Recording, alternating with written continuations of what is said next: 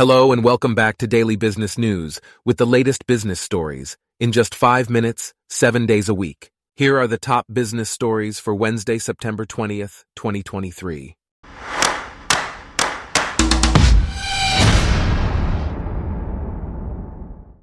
Today's episode is brought to you by Blogcast, your personalized audio feed, available on iPhone and Android.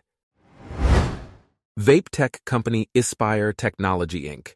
has reported a staggering 100.4% year-over-year growth in revenue from cannabis products, reaching $40 million. The company's total revenue for fiscal year 2023 increased to $115.6 million, with tobacco and cannabis vaping products contributing $75.6 million and $40 million, respectively. Gross profit increased by 58.4%, while total operating expenses rose by 79.4%. The Benzinga Cannabis Capital Conference is set to return to Chicago on September 27th and 28th. In other news, Google has accused the European Union of overreach in imposing a €2.4 billion fine for favoring its own shopping services over competitors. This fine is part of the European Commission's efforts to regulate the dominance of Silicon Valley firms in the region. It is the first in a series of high-profile cases targeting tech giants. Meanwhile, Disney plans to invest $60 billion in its theme parks and cruises, as its parks are expected to generate an estimated $10 billion in profit this year.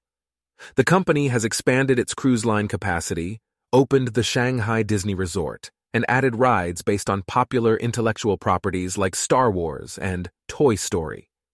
Disney has also invested in its Paris and Hong Kong parks, with themed expansions tied to movies like Frozen in the works.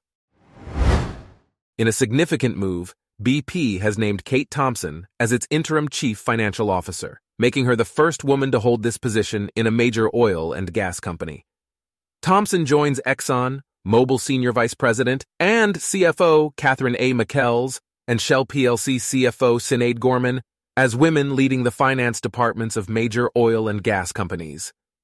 BP's C-suite shakeup follows the resignation of CEO Bernard Looney, and the company is conducting an external search for a permanent CEO. Next, the global medical device coating market is projected to reach $11.2 billion by 2028, driven by the demand for minimally invasive procedures and infection control. Major players in the market are expanding their manufacturing facilities and investing in research and development to develop innovative products and technologies. The Asia-Pacific region is expected to remain the largest market, with increasing demand from the pharmaceutical and food and beverage industries. In other news, Gentry Lane, CEO and founder of Innova Intelligence, argues that the concept of cyberwar may not start with a cyber Pearl Harbor event, as kinetic effects are often more detrimental than cyber strikes. He advises companies to align their cyber posture with the real threat at hand to avoid being ill-prepared. He provides ways for businesses to improve their cyber posture and protect against cyber threats. Meanwhile, Chris Boulden, CEO of Synergy Life Science, believes that technology can drive innovation in the ingredients industry. He suggests that using novel technology can increase efficiency, provide insights into market performance, and speed up processes. Boulden emphasizes the importance of critical thinking when adopting technology in businesses for both financial gain and overall progress.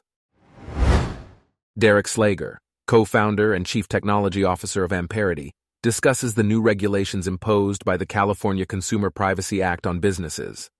The regulations aim to ensure transparency in data collection and usage by disclosing how much information is collected, how it is collected, and who has access to it.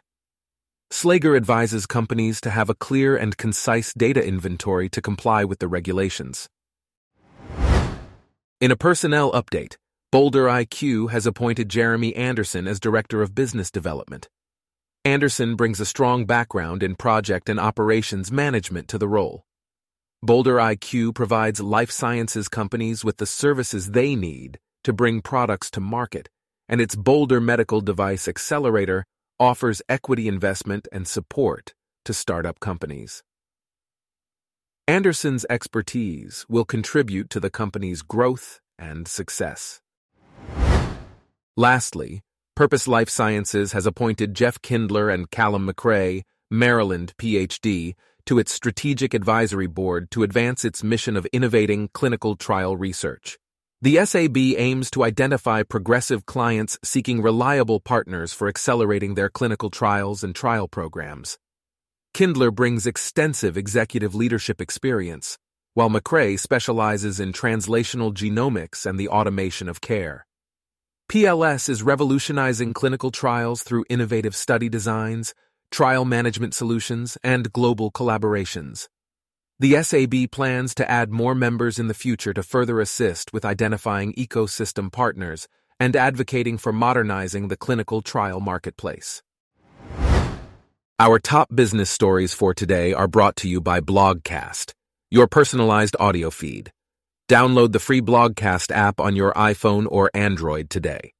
If you enjoyed this, please consider listening to our other podcasts: Daily Tech News, Daily Science News, Daily Lifestyle News, and Daily World News. Thanks for listening. Blogcast.